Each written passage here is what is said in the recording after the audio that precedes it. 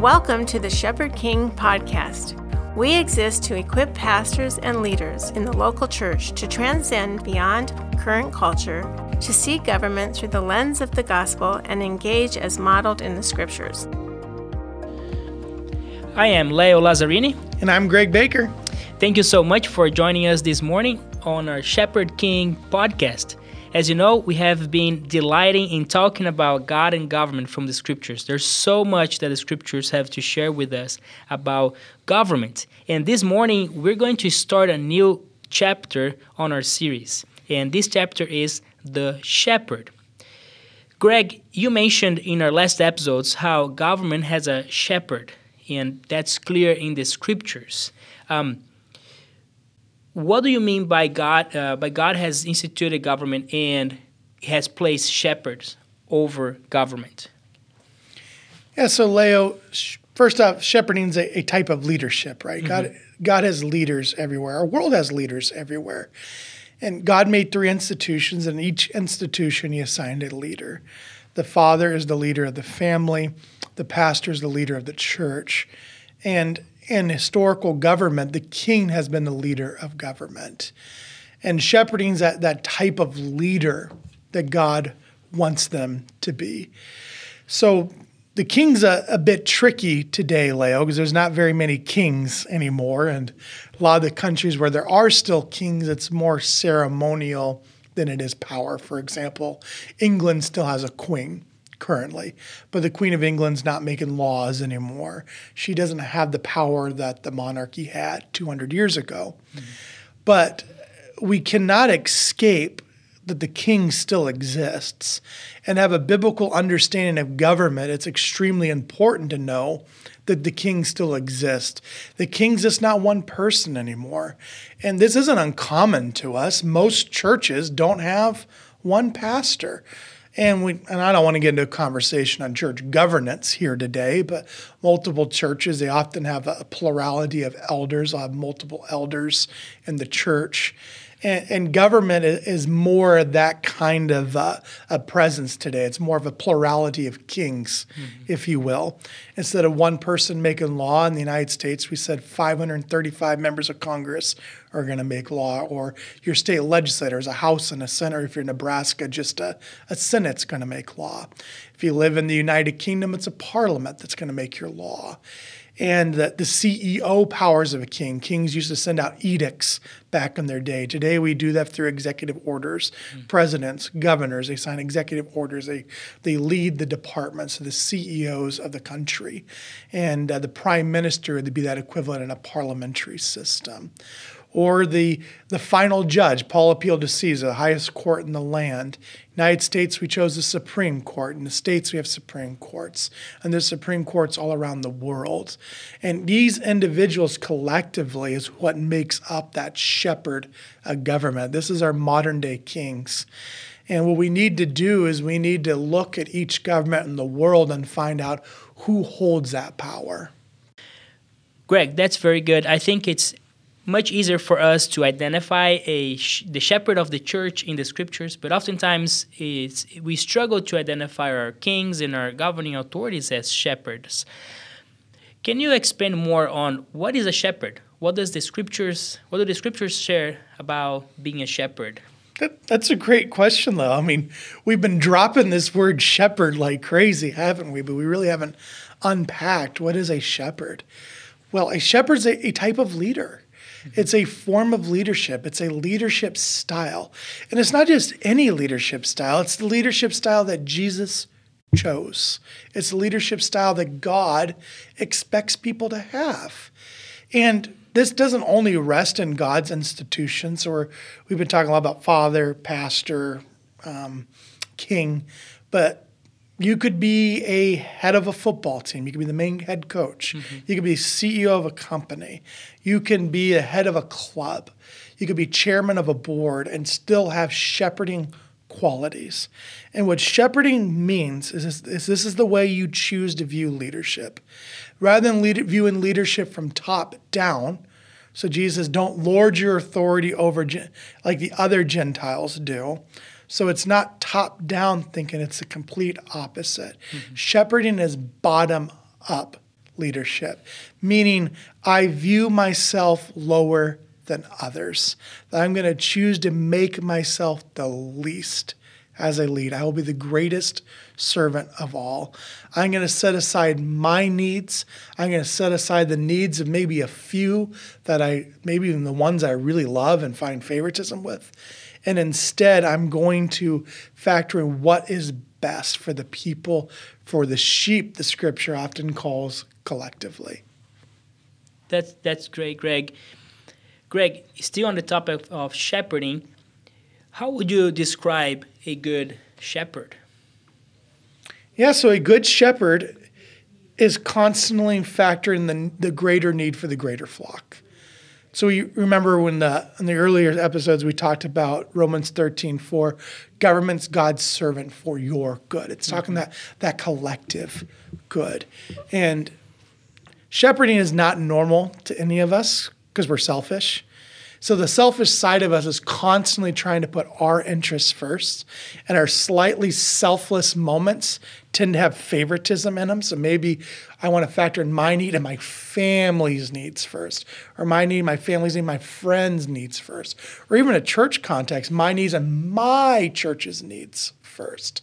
But what a shepherd does, a shepherd is able to take the scriptures and discern through them and say, what does the people actually need? What does the collective people need? What is best for the collective? So in the government world, a state representative who is sent by a small group of people to come to their respective capitals, make public policy for their state, the easy thing to do would be, I'm going to just factor in the needs of the people that vote for me, even if it is not what's ultimately best for the state collectively. Where the good shepherd says, no, I'm going to factor in the needs for everybody, and I'm going to make the best decision for all people, even if it costs me everything. A shepherd is ultimately willing to lay down their life and put the needs of others before him. That's awesome, Greg. As you're speaking, it really reminds me of our King Jesus. And I'm excited to expand more on this topic of shepherding. And our next episode actually will be on Jesus, our perfect shepherd. But for today, Greg, would you mind sharing the scripture verse that you share at the Capitol oftentimes with our governing authorities on the good shepherd and the types of shepherd that we have described in the Word? Yeah, so in John 10, Jesus really lays out 3 different styles of leadership. And we love to take governing authorities throughout the world through these verses and really ask, what kind of leader are you? And what kind of leader is God calling you to be? So I'm just going to read a little excerpt out of John 10, and I encourage everyone listening to go back and read this scripture for yourself. But John chapter 10, and I'm going to start in verse 7. Jesus said again, truly I tell you, I am the gate for the sheep. All who came before me are thieves and robbers, but the sheep did not listen to them. I am the gate. If anyone enters by me, he will be saved, and I will come in and go out and find pasture. So here's the first type of leader. A thief comes only to steal and kill and destroy. I have come so you may have it in abundance. Here's the second type of leader. I am the good shepherd. The good shepherd lays down his life for the sheep. Here's the third type of leader. The hired hand. Since he is not the shepherd and doesn't own the sheep, he leaves them and runs away as soon as he sees the wolf coming. The wolf then snatches and scatters them. This happens because he is a hired hand and doesn't care about the sheep. So Jesus here says there is a thief, there is a hired hand, and there is a shepherd.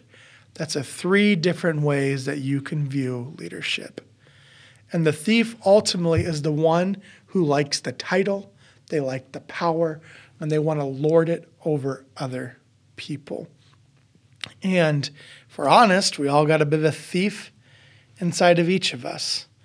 The hired hand is different from the thief, but just as selfish.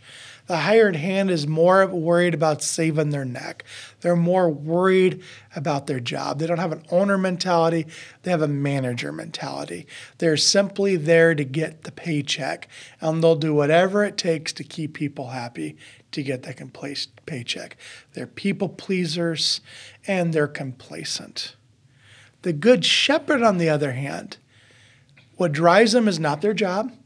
It's not comfort. It's not nice things. It's not people liking them. And it's also not power and authority. What drives the shepherd is the very people that they were sent to serve. What keeps them up, what keeps them going is people. And the shepherd says, I'm going to lay down my life for people.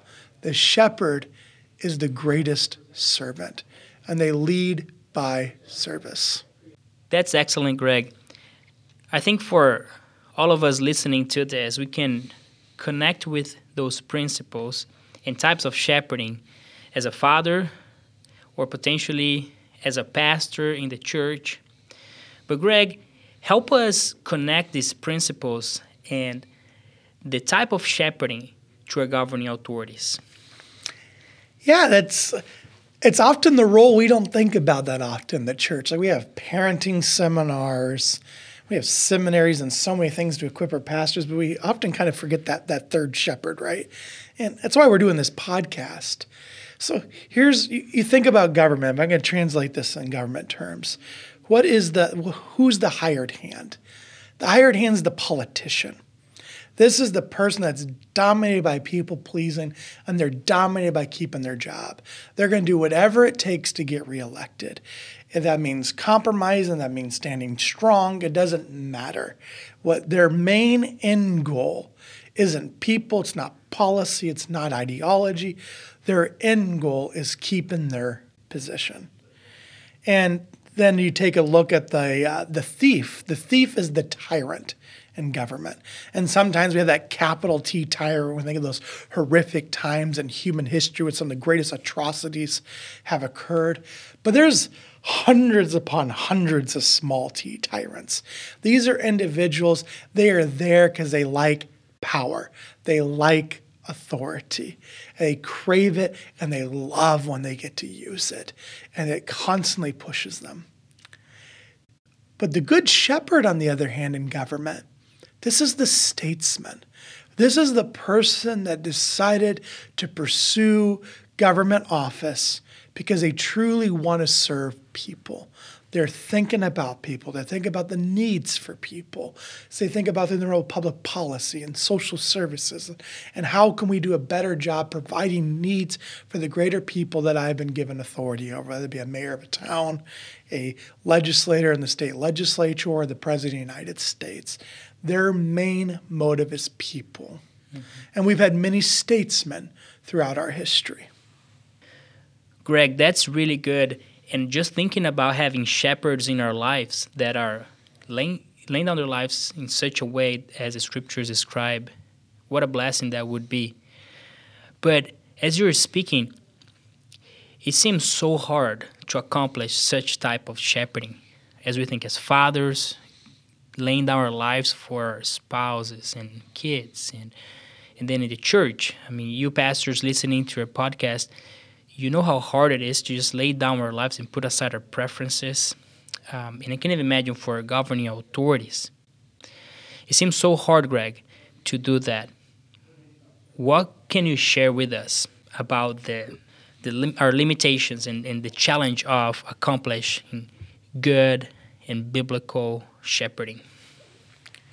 You're exactly right, Leo. It is hard, and it's hard for a reason. It's not natural. Shepherding is not our natural leadership position. Now, we're created in God's image. We have moments of shepherding. I mean, there's not like there's a time that a parent is not looking out for the best interest of their child. Of course there is. And there's not a time that people, whether they're at work or at a church or a government leader, they're not looking out for their interests of their people. But we often have desires and conflict. And that is the best that we can produce in our own nature's desires and conflict, where we want to do what's best for people, whether that be our family, our church, or our company, or the state or nation that we're leading. But there's something else warring inside of us where my own selfish desires are pursuing and they're being pitted against that. And what is the best that we can produce? A life with mixed reviews. A life where we've made great decisions that are great for people, for our families, and a life where we're just flat out selfish. And often if you break down just one day, you're going to have a day with those mixed reviews, right? And we, in our own human nature, that is all we can hope to achieve. But the Bible gives us a special challenge. The Bible says to look to Jesus, the author and perfecter of our faith. So going back to John 10, he does not say, look at that good shepherd over there. He points out an example of a hired hand. He points out an example of the thief, but he doesn't point out the example of the good shepherd. He points to himself. Jesus is the good shepherd. Jesus is the perfect King. He's the King of kings. He's the shepherd king.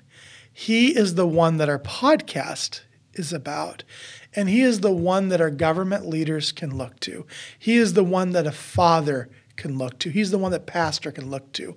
I think of Apostle Paul. He didn't achieve this perfectly. He says, imitate me as I imitate whom? Himself? No, he says, imitate me as I imitate Christ.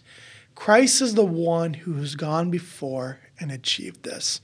And he has provided us an example, and he's empowered those who believe in him through his Holy Spirit to do it. Apart from a born-again transformation and a sanctification process, we cannot achieve this. All we can give is mixed reviews. Jesus provides a standard for us to rise to. That's very good, Greg. Looking to Jesus is what enables us to obey him and find life, fulfill our purpose. That's so great. I'm excited to talk to you more about our Shepherd King, our perfect King, Jesus, on our next episode. And I hope that you can join us as well. Thank you so much for staying with us today.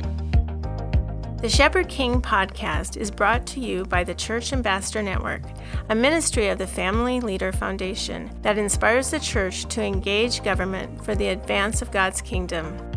For more information about the Church Ambassador Network, or if you would like to donate, please visit our website, thefamilyleader.com/church.